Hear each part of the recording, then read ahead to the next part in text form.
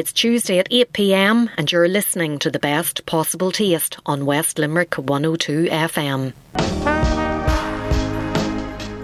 You're listening to The Best Possible Taste on West Limerick 102 FM. Good evening and you're very welcome to this week's Best Possible Taste. I'm Sharon Noonan, and coming up on the show tonight we congratulate Russell Alford and Patrick Hanlon, aka the Gastrogays, on their first cookbook, Hot Fat. And then we head to County Mayo to meet McKinley Neal, co-founder of Pax Whole Foods and Eco Goods, which is a sustainable grocery and minimal waste shop in Westport. But before we hear from our guests, may I take this opportunity to remind you about how you can make contact with me here at The Best Possible Taste. You can drop me an email, sharon@sharonnoonan.com, or you can tweet me at Queen of Org, as in Queen of Organisation, and I'm also on Instagram at Sharon J. Noonan. So earlier this year we met Lily Ramirez Foran, who came on the show to talk about her first cookbook, Tacos, which was published as a result of a Kickstarter project by Blosta Books, an imprint of Nine Bean Rose Books, and the project was spearheaded by renowned cookbook editor Kristen Jensen. And the second book in the series has just been published. Hot Fat is written by Russell Alford and Patrick Hanlon, aka the Gastrogays, and I spoke to the couple last Friday to congratulate them and to find out more about the book. Bon appetit. Yummy. Grubs up. Delicious. Welcome, Patrick and Russell. Great to have you here on the programme. Congratulations on your cookbook, Hot Fat. Tell me how it all came about. Thank you so much, Sharon. A pleasure to be asked and invited. Hot Fat is how it came about was us to always come at food from, I guess, a unique perspective or a unique angle.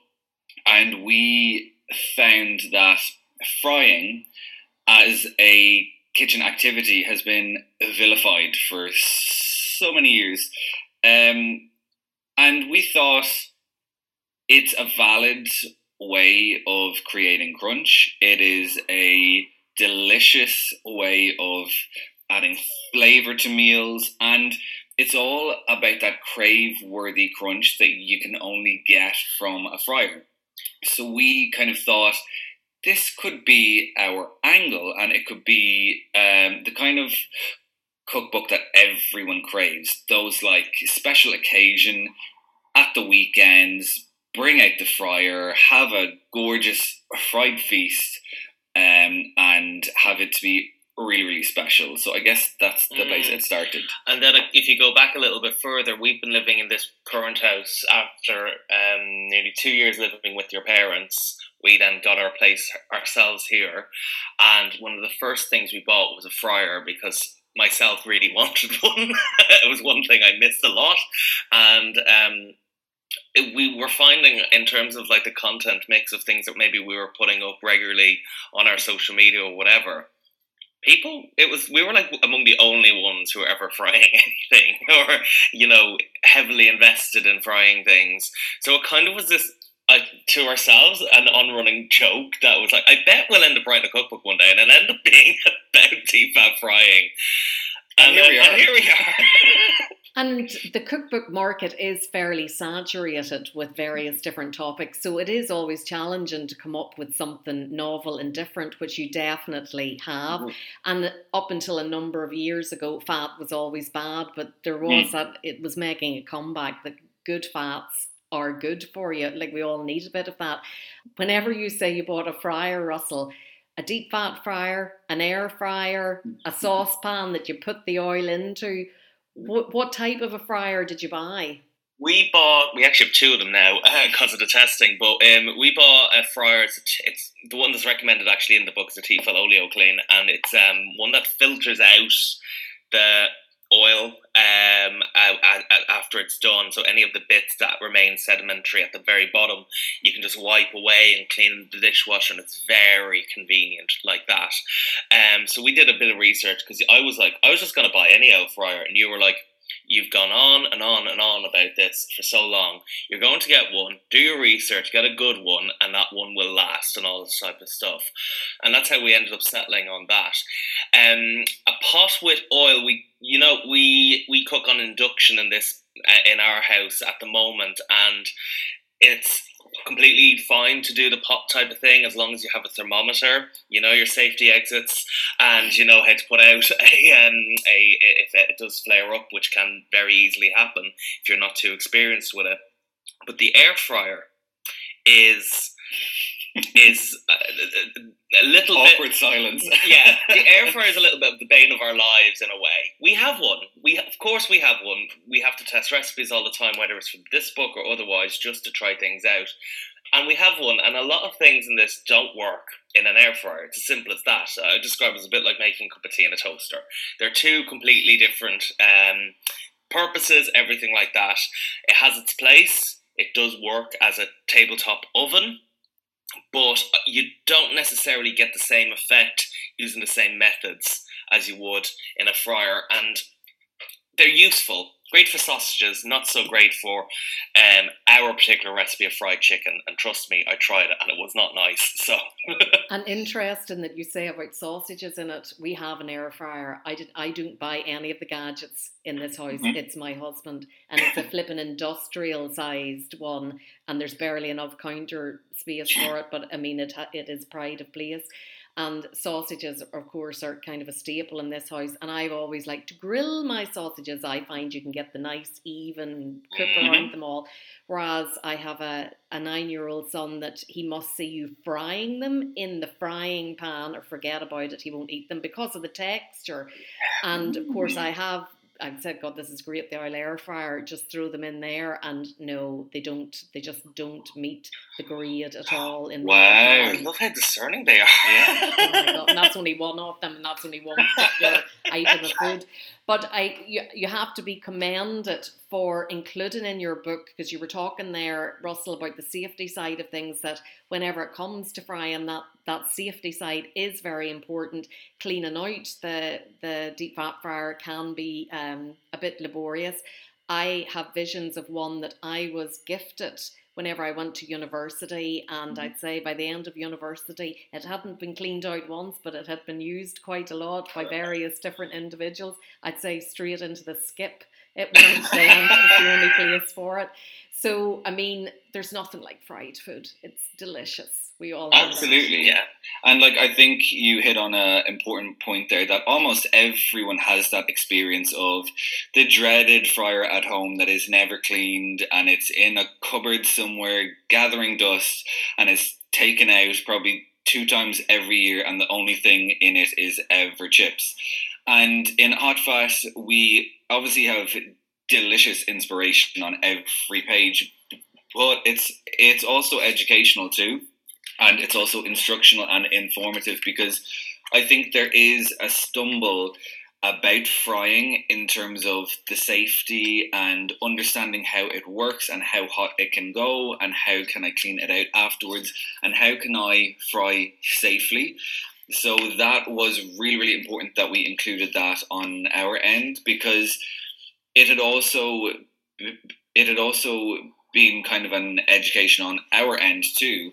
And I think after you get over that understanding, a world of opportunity opens up. And I think it's akin to anything in the kitchen. After you get confidence in it or are handed confidence, you can then go forward and apply that in so many ways. And frying is exactly that. And look, let's talk recipes now and the inspiration that is in the book, because you are Boyne Valley food ambassadors and you have name checked a number of your pals from the region and of course outside of the region, Irish producers as well. So tell me about Ballymakenny Farm, because you have mentioned the lovely heritage and purple potatoes in the book. So Maria is a very, very great friend, and what Maria and David do at Ballymakenny is amazing stuff.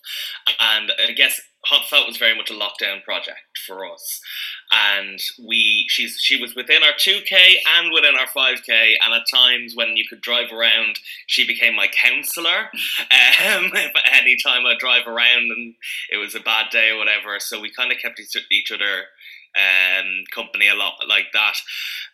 We wanted to include somewhere so many of the producers that we know and love, and that's, I guess, at the heart of what we do. We love, we boxes of our favourite things. We love so many things from various Irish producers and around our particular area, and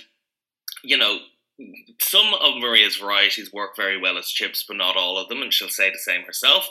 But some of them work very well as crisps. And in the first recipe in the book is for some homemade crisps, which for my 30th birthday, one of the presents you got me, you actually got me 2 presents, Patrick. I did. Well, you got me many presents because I'm great, but you got one of the presents that you got me was those chip makers that you put the potato in, it goes through a little metal grid and it comes out as chips. Oh. That was one of them.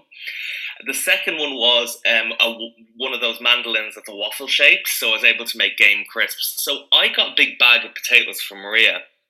She hadn't any idea about this book until well after it was announced or whatever. And I was just going around and I just was like, do you want to try these? And I made some crisps with the different colour varieties and everything like that. Bit of salt, bit of pepper, or a bit of vinegar rather. And she was blown away. She loved them.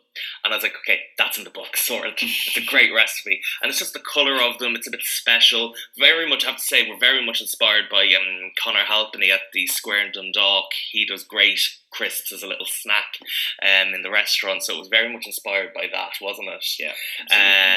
But all throughout it, I guess, as well, we've got in Boyne Valley alone, you've got like the Smoke and Butcher, Hugh Maguire's Black Pudding is mentioned in there. We've got Carlingford oysters. Actually, there's a tempura oysters in there too, and I think oysters scare everyone. Until you've had them a few times and then understand the incredible texture and flavour. And Carlingford oysters are some of the best in the country. So if you're afraid of oysters, try frying them because it kind of changes the texture, and that tempura around it just creates a whole other world of flavour. So other producers inspire us all of the time, so we had to include as many in this as we possibly could. Well, let's stay with oysters, because that actually was the page that I had earmarked to talk to you about. Okay. I love oysters, adore oysters, but I cannot stand them heated or tempered. I have to have them in their natural raw state. Just not a fan of them fried or flamed or any of that. You see, for us, that was our first experience of them. All thanks to Niall Sabongi, basically in Claw in Temple Bar, a small one, whatever, maybe let's say 6-7 years ago. It was newly opened, and we went in, and they were like, "Have you ever tried an oyster?" I was like, "No." It's like, have one torched. And the first one we had was a torched oyster, and it was incredible. I was like, "Do you want a naked one?" Yes. And that was it. And yeah. I think ultimately us two are also oyster purists. You cannot get superior than having it freshly shucked, exactly how it comes, the instant hit of the sea. However, as an option, every so often, I think a tempura oyster is a special treat. And in Hot Fat, our ultimate aim is really exploring texture, because frying offers the opportunity to achieve a crisp exterior that nothing else in the kitchen can. And so our exploration in this is trying to find ways to apply that to all kinds of ingredients, from oysters to frankfurters to croquettes to chicken to Scotch eggs, anything, so tempura oysters aren't for everybody, but if you do like an oyster, I would suggest at least trying it once. And actually, it's funny you bring up that page, because of course throughout the whole book are Nicky Hooper's incredible illustrations, and there's one of a martini in there, and now it's the only Actually, the word dirty isn't even in there saying. But there's a martini there. It's a dirty martini, and we suggest that you make the supplementary juice from the oyster and use it to make a martini.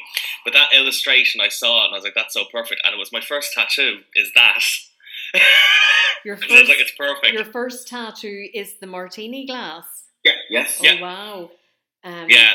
And was it a result of the illustration? Because we should let listeners know that the cookbook doesn't have photography in it, it's illustrations, because that's a very cost-effective way and probably a really quick way to do the book during lockdown, that you were experimenting at home. You took a photograph on your phone, you WhatsApped it to the illustrator, and then she was able to knock it up nice and quickly. So it's of Nikki's illustration, is it?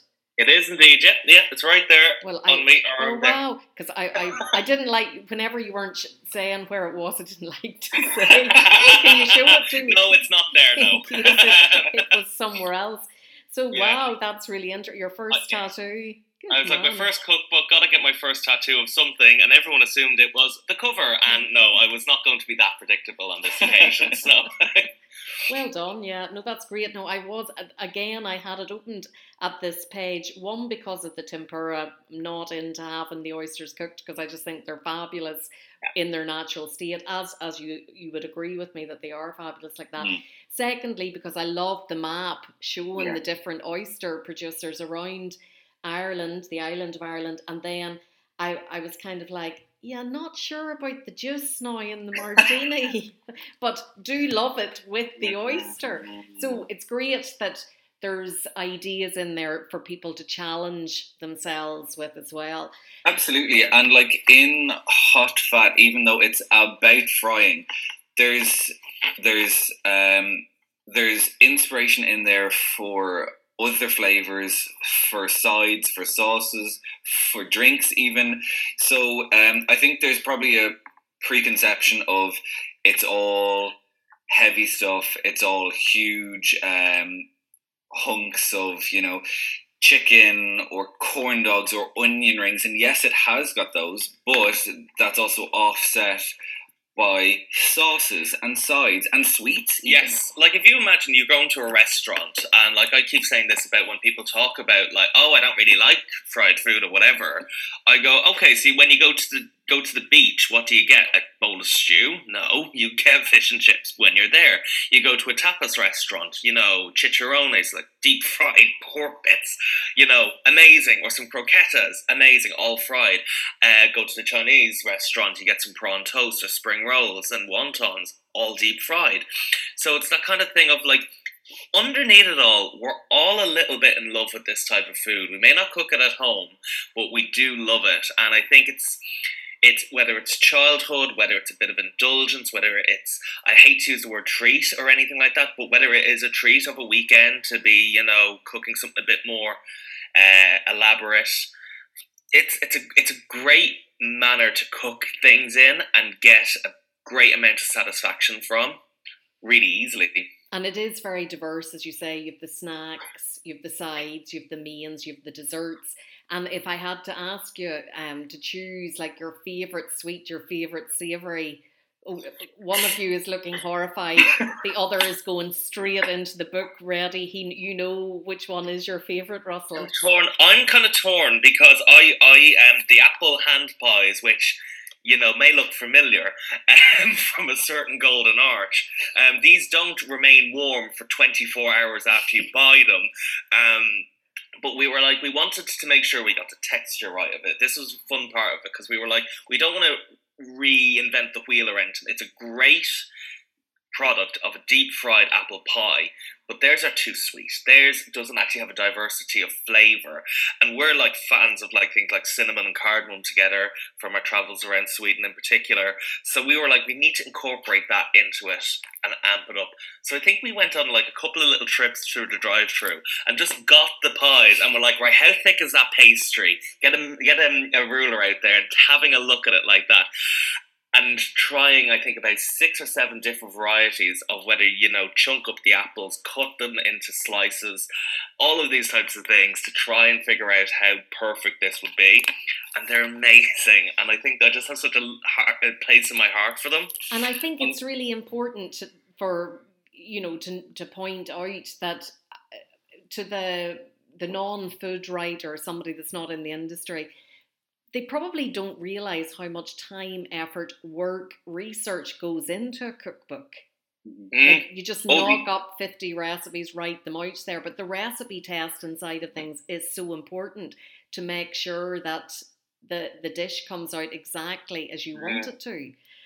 It's scary because you're putting it into print and it's going to live there forevermore, and you have to stand over that. So yeah, I think we agonized over absolutely everything, and like, I think you have to, because you're hoping that these stand up in any kitchen anywhere and any experience in the kitchen as well. So having the instructions really, really clear, having the quantities absolutely precise, having the temperature of the oil as it isn't always 180, it often changes. Having those specifics is so important. And we actually we're very lucky that we had each other to do this, because often, especially our kitchen being so small, it was often a case of, I've done this recipe, I've written it out, printed it out, go and make it.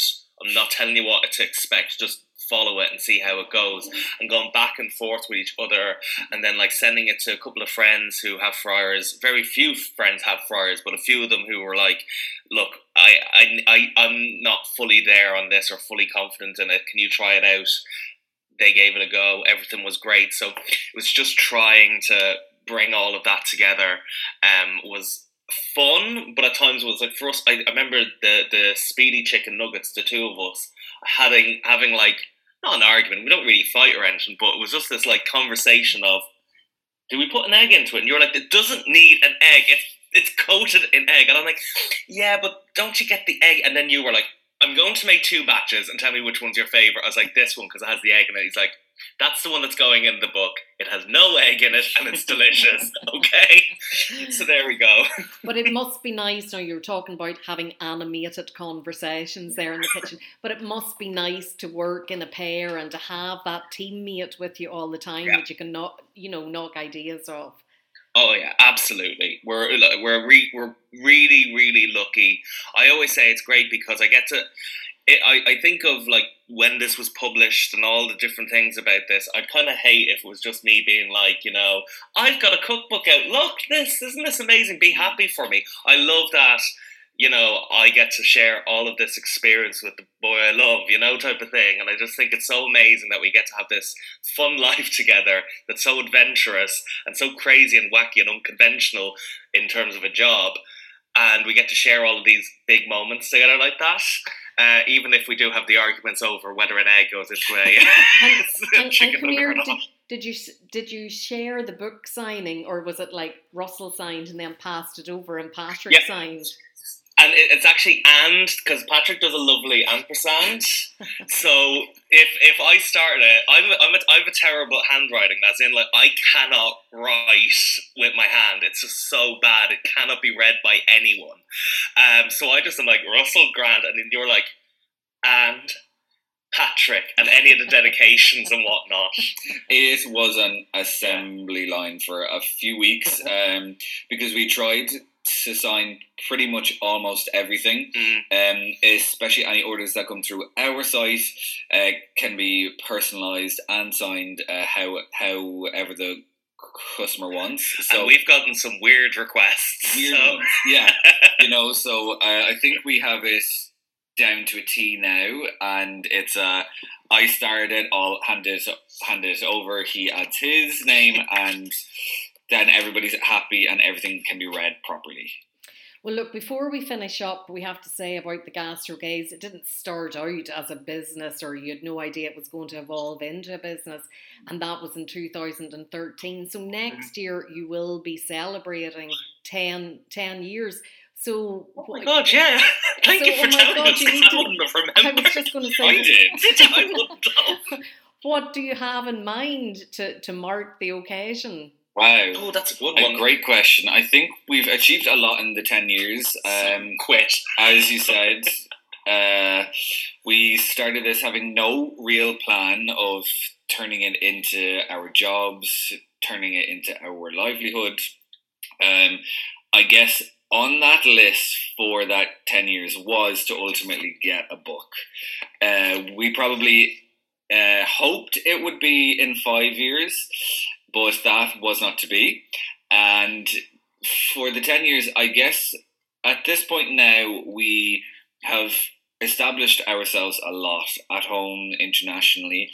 And we know ourselves, we know the angle that our content takes, and we know who the audience is. So from here on out, it's about streamlining and absolutely understanding everything that we do and everything that we do not do either. So I think there'll be hopefully extra cookbooks in the future. There'll be heaps of products and merch. Yeah.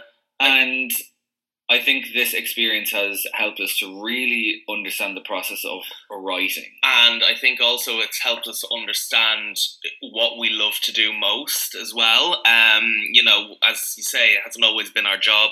It was a hobby, and we are so happy and blessed and lucky and everything like that, that we have been able to make this our job for the two of us, to have a roof over our head and everything like that, and touch wood, long may it continue. But we're, you know, not, how should I say it? We do a lot of work that it's like we didn't expect to be like editing videos constantly, or, you know, some of the photography that we do, we love doing, but it's like, I just want to write things. I want to write longer things. So like recently we set up a Substack, in kind of a newsletter subscription thing. It's beyond the paywall, because it's the thing of, I'm not going to wait on a door to knock. I'm going to just do the types of restaurant reviews, long form features and the likes ourselves, and put it out there for the small portion of our audience who maybe don't see us as purely just Instagrammers or influencers or bloggers, who think of us as food writers. And that's the kind of thing that, putting out into the world, that we are food writers and very proud to be. We're also good Instagrammers and good bloggers and so on and so forth. But trying to get that joy back into it and reminding ourselves why we started everything and why we started what we do, why we love it. And I think that's probably kind of meandering in and around that kind of world, growing up into our teenage years, but a very mature teenager, I guess. Well, listen, before we go, you better tell everybody where they can get their hands on Hot Fat. This is the weird thing to say. It's in shops all around Ireland. It's like, we walked into Fallon and Byrne yesterday. I've been shopping there since I was about 15 because I had notions about me. And my book is in Fallon and Byrne, so I was completely freaking out. But it's in the likes of there, it's on Dubray, Irish Design Store, Meze, Pudding Row. Lots of the independent retailers and cafes around the country are selling it, and we're so grateful that they are.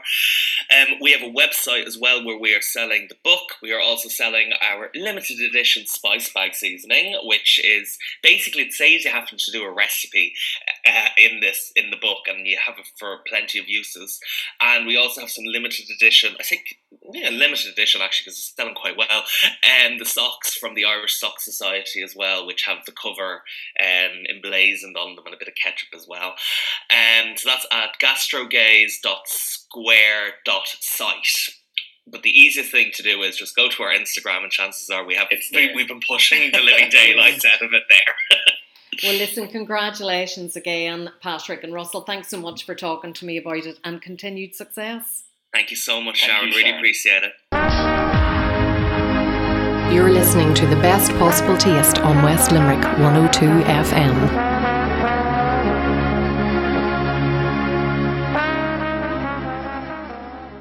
Welcome back to The Best Possible Taste. I'm Sharon Noonan, and just before the break, we heard all about Hot Fat by Russell Alford and Patrick Hanlon, the latest cookbook in the Blasta book series created by Kristen Jansen.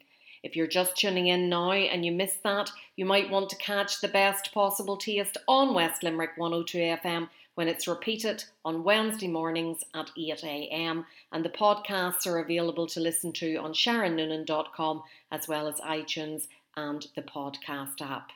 Now, in December 2018, Pax Whole Foods and Eco Goods, a sustainable grocery and minimal waste shop, opened in Westport. I caught up with McKinley Neal this morning, to find out more. So let's have a listen. Bon appetit. Yummy. Grubs up. Delicious. McKinley, you're very welcome to the programme. You have a very exciting business up there in Westport, Pax, Whole Foods and Eco Goods. Tell me all about the business, a sustainable grocery and minimal waste shop. It sounds really interesting. Hi Sharon, thanks very much for having me. So the business is what we would describe, yes, as a minimal waste or zero waste or bulk foods refill shop. And the idea is basically that we eliminate packaging for the customer when they do their regular shop. So we have well over 300 food and liquid products that can be refilled into customers' own containers. So any empty jars, Tupperware, even reused paper bags that they have at home, they can bring those clean and dry into the shop. They do a first weigh of the containers to do a tare weight so that they're not being charged for the weight of any container that they use. And then they're set loose in the shop to choose any of our hundreds of bulk organic food. So at the moment, I think we have just maybe one or two spices that aren't organic quality. All of the rest are certified organic. And we have a large emphasis on buying from as many Irish suppliers as possible. So we have 3 different types of Irish organic oats, 7 different types of Irish organic flour, High Bank Orchards apple cider vinegar available as a refill, as well as Second Nature oils, organic rapeseed oil. And we're always working with more producers to see, can we help them make the transition to supplying in bulk, which cuts down obviously their own packaging time and materials. And then also we're just always looking for new products that we can stock. But we have an excellent range of grains and pasta, nuts and seeds, all kinds of dried fruits, sugars, flours, like I said, huge range of herbs and spices. And the beauty of those products as well is that people can buy exactly the amount that they need. So we talk about bulk, but we buy in bulk. The largest quantities we can get, usually 25 kilo sacks of the products, but people can buy in any quantity that they want. So if they only need 10 grams of sage for a recipe, they can get just that. And indeed, before Christmas or special occasions, we have people coming in with recipes and buying exact amounts of food, which greatly reduces food waste on the customer end as well. And then in our shop, we go beyond food. So we work with a lot of Irish producers' condiments. We sell condiments that are only in glass jars, and some of them we do a return scheme. So we clean the glass jars and return them to the producers, and we're trying to do more of that. We have some pre-packed things that we sell that people can do as a deposit and return scheme. So they're in jars already, they can grab them and go. And then we have a huge range of refillable cleaning products also, as well as personal care items, nearly all produced by Irish artisan makers. And then we have, reusables that, for coffee cups, for water bottles, lunch boxes, loads more. So that's just a brief overview of what we do. Well, it is one of those types of shops that there's a few more of them in Ireland now, but whenever you opened it in December 2018, I would imagine that it was a fairly new concept in Mayo. Tell me how the idea came about and what motivated you to open the business. Right, yeah. So at the time we opened, I believe there were 2 other shops, one in Clonakilty and one in Innis. And at the time, I had been living in Ireland for just over a year. So I'm originally from the US, but I've lived away from the US for quite a long time now, since I graduated college. And I'd lived in Mexico for a few years, and then I was living in Germany. And that's where I met my Irish partner. And we decided to move to Ireland after, for him, many years in Germany and me nearly 7. And I was used to living in a very urban environment, but I had access 3 times a week to a farmer's market nearly directly in front of my doorstep. And I was used to, having access to fresh organic food on a regular basis, plus then walking to any number of supermarkets, including some that were all organic only, and most things were sold loose. There weren't any bulk refill shops in Hamburg at the time. Many have since opened, but I moved here to Ireland and I was working another job. I'd been thinking for a long time about leaving. And then when I was on maternity leave, and seeing just all of the packaging that I really had no control over, from the supermarket. The first switch I made was to switch to an organic vegetable box from Green North Organics in Galway.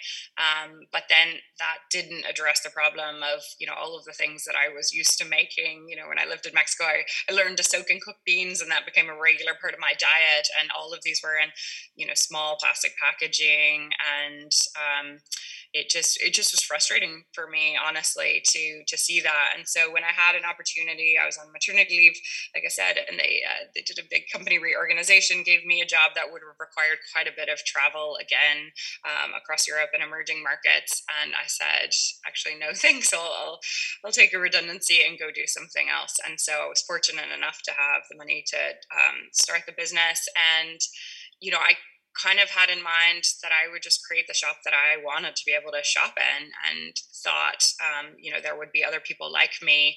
Around the time I was thinking about it, but was a little bit unclear, a local woman here in Westport who's a secondary school teacher and had been trying to live as zero waste as possible, gave a talk at the local town hall theater, and they had booked a very small room expecting maybe 30 people, and they had to very quickly move it into the main hall because hundreds of people came to hear her speak about that.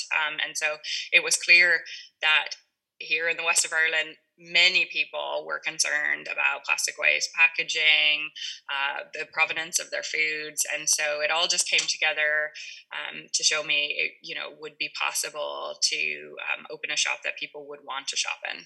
And your background then, is it in retail? Is it in marketing? Like, what skills from your previous roles did you bring to the business? Yeah, that is interesting. I have never even worked in a retail shop. So I worked from the time I was 14, but I was very heavily involved with horses. I grew up in Kentucky, and I thought I would be an equine vet. I worked for an equine vet for 2 years, and then my degree is in Spanish literature, and I fell into doing human resources work, and I worked for 2 years for an American company in Mexico, and then they were the ones that sent me to Germany. It was actually a spirits company, and then I kind of traveled all over the world doing. I was switching always between HR business partner roles and learning and development and organizational development. So I was working with all of our businesses in different parts of the world, mostly across Europe and emerging markets.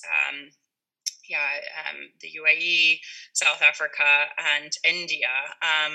And I worked very closely with our finance people and gleaned a lot of information, and we worked on training programs, developed them for our team. But no, I had never even considered opening my own business.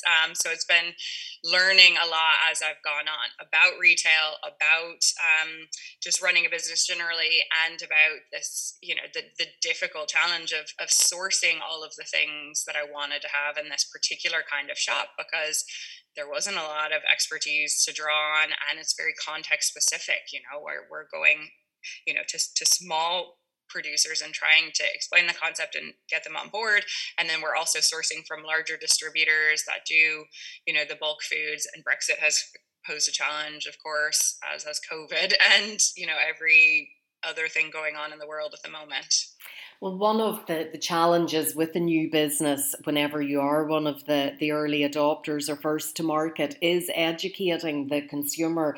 It sounds like your HR background has been very useful to you in probably creating in-house training programs for your team, because you do have a team with a very international background. That's right. Yes. So we are 4 women in the business. So 3 employees, 1 manager who's French, and then a Swiss German and a German woman. And they've all come to us, to ask for work, basically, because all of them are very interested in our concept. But yes, we spend a lot of time learning. There are a million things I've learned just about food, about bulk food in particular, about just sourcing in the best possible way with as little waste as possible, engaging with suppliers, having discussions, but then within the team, bringing all of that information back. And so we have, a constant ongoing chat about food and how to prepare it, questions that customers are asking about food, household cleaning in an eco-friendly way, reusing things, how to do it, what makes sense, how to do it, without spending money. And that's the irony of running a shop of this kind is it's not a constant sales pitch. I mean, often I and members of my staff would get in a conversation with people and they would ask, oh, do I need to buy a jar for that, for example? And oftentimes people would say, no, check first, what do you have at home? You don't need to buy things to reduce waste. That's become kind of trendy, but you can start where you are and reuse without spending any money, kidding yourself out.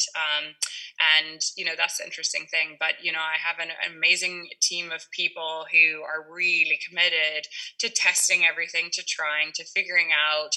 And I'm just thinking to yesterday, one of our suppliers who does bulk chocolate for us. So he's created a number of different chocolate things, and we buy it in 10 kilos or more and sell it to people. The things are going really well, and we're in this process of product development essentially with him, where we source some things for him and he gives us samples when he sends up our order, and we have this kind of honest exchange of feedback about what do we think will sell, how do we talk to the customers about it, what are all of the product benefits or things, how do we sample and get people interested. But in the long run, it's really benefited both of our businesses to have this close cooperation, and I'm involved in that, and every member of the team is as well.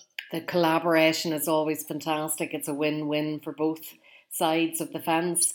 And tell me about Brexit and COVID, because you opened the business in December 2018, so you were open just a year and a few months whenever COVID hit. How did that affect the business?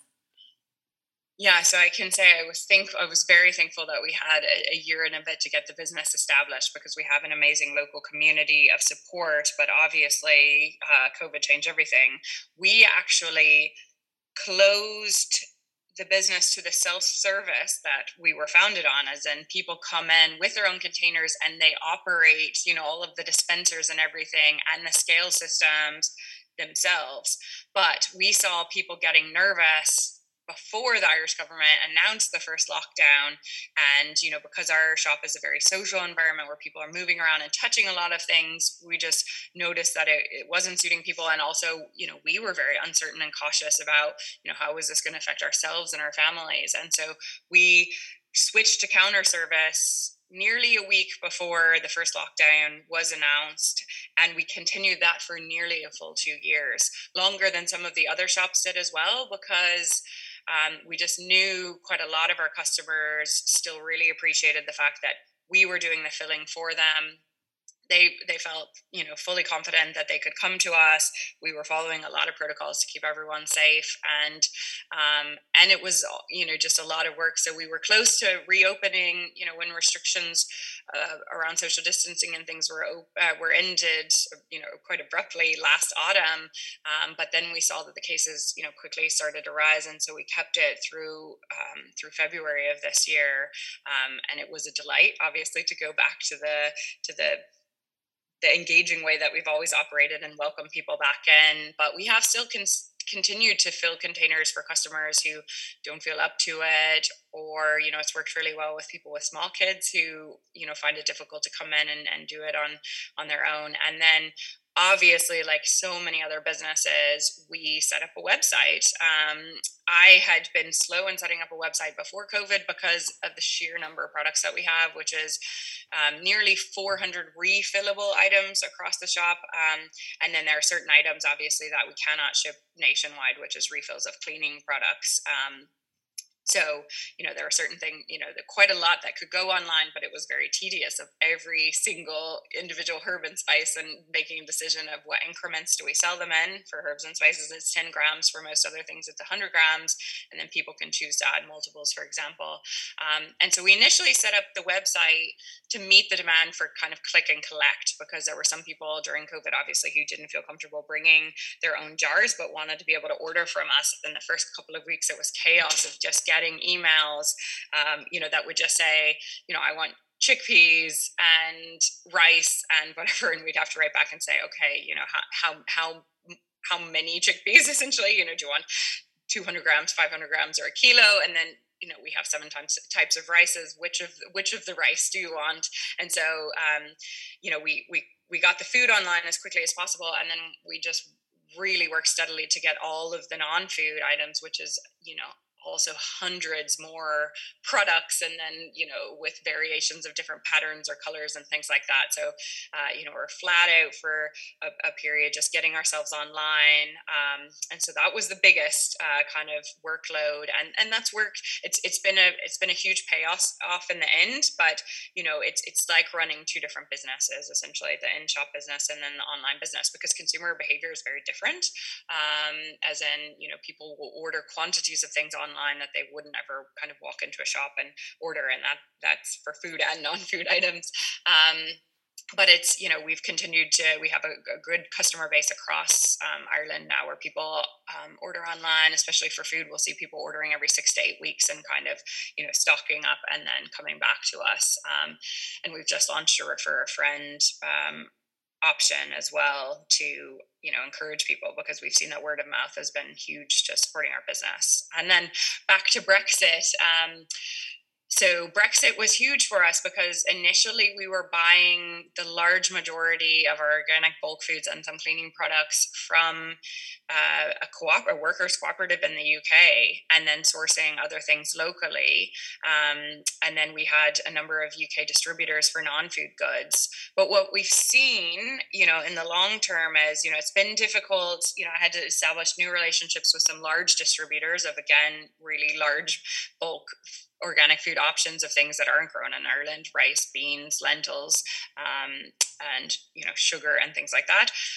But we have been able to make the switch to engage more directly with more Irish suppliers, more of whom have started also since COVID. So a lot more smaller businesses getting into things, and I'm constantly having conversations with new businesses that are opening about how we could work together. And that's been true also on the non-food side. So more people were starting to make soaps or face creams or things from home and getting certified and all of that. And then we have that option to work with them. So Brexit was huge, but in the long term, I think it was the start of this move towards, Irish growing and supporting local. And that has obviously deepened since the Ukrainian war and everything else that's happening with transport and things. So it's so important to us. We have, for example, I mentioned the organic flours sourced from Irish farmers and the oats, and we haven't run out of flour through COVID, through Brexit, whereas, mainstream supermarkets have been in that position multiple times. And, I'm constantly having conversations asking people, do you know farmers? Do you know people who are thinking about farming? And, I had a conversation several months ago with a farmer who just called me and said, I heard about your shop from another farmer. I heard that you might be interested in selling bulk.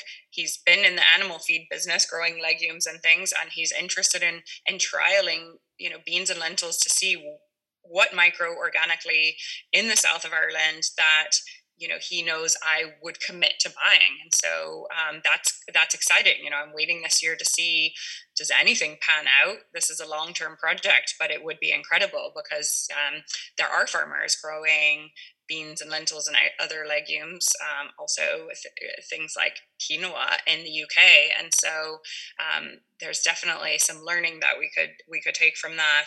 And it's exciting times, really, for there to be a focus on Irish agriculture that extends beyond beef, dairy, and some basic cereal grains. Well, you took the word right out of my mouth there, McKinley, because I was going to say it has been a very exciting journey for you in such a short space of time, like less than 4 years since you opened the business. Tell me, what is your vision for the future? What is your ambitions for the business, and where do you hope it'll be in 5 to 10 years' time? Yeah, that it's hard to know. I mean, I would hope that we're continuing to grow. I would hope to expand the business. Our flagship shop in Westport. We are very committed to our local community. Our local community has enabled us to stick around through all of these challenges and to grow, to support employment for three people besides myself locally. And I would love to see that expand. But for that to happen, we also have to have the expansion of customers' imagination, because the people who are coming to us on a regular basis basically come to us and get as much as they can from us. And then quite a lot of our customers would also be supporting local farmers who once a week drop off people's orders directly to our shop for them to collect, or they go to the farmers market on Saturday morning, and then come to us. So there's this kind of collaboration or crossover of our customers supporting local foods. But of course, there are certain things, we don't sell any dairy or meat or anything like that. So if those are things that people are looking for, then they do have to go to another shop. So it would be interesting to see how much we can expand the bulk food options, how many of those we can source from Irish suppliers directly, how we can continue to develop that cooperation with growers, and give them options that don't include going, just the supermarket route. Because, one of the things we've talked to farmers about as well is, again, how much time, effort, and cost it saves them by skipping the packaging, as in not having to, make 25 1-kilo bags of flour, but to give us a 25-kilo bag of flour that we put into a bin that seals tightly and we sell within a short period of time. And that's something that I think is attractive to more people as they start to grow, just that they can focus more, on the actual growing, expanding their crop offerings, and have shops like ours, and there are more opening across Ireland, that is, this clear outlet for them to sell to. So there's that, and I would love to move in. I have several ideas about other kind of adjacent food businesses of I don't want to run a cafe or restaurant, but there is some kind of food processing, just to make it easy for certain people. I at the moment very informally take extra organic vegetables from the local farmers and ferment them, and then give them back jars of their own fermented vegetables. So that's something I've thought about, but it's hard to say at the moment. But currently, we're really focusing on delivering to people also who live outside the radius of any similar shop in the country. Fantastic. Well, listen, a real adventure ahead of you as well as behind you. McKinley, thank you so much for telling me about it today. If anybody wants to find out more or get in touch, where's the best place for them to go to? Yeah, thank you so much as well. We are online at paxwholefoodsecogoods.com. So that's our full website. Even our local customers like to look at that to just see everything we have before they bring a jar in. And then obviously you can order online for shipping around the entire island of Ireland. And then we're on Facebook and Instagram at Pax Whole Foods Eco Goods. Fantastic. Well, thanks again for talking to me. Thank you. You're listening to the best possible taste on West Limerick 102 FM.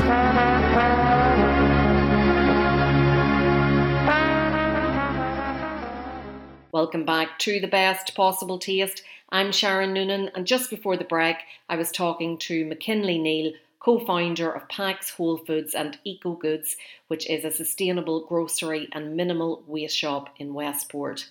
And earlier on in the programme, we heard all about Hot Fat by Russell Alford and Patrick Hanlon, the latest cookbook in the Blasta book series created by Kristen Jensen. If you're just tuning in now and you missed all of that, you can catch the Best Possible Taste repeat on West Limerick 102 FM on Wednesday mornings at 8 a.m, and the podcasts are available to listen to on SharonNoonan.com as well as iTunes and the podcast app. And that brings us to the end of the programme tonight. Thanks for listening, and to my guests, Russell Alford and Patrick Hanlon and McKinley Neal.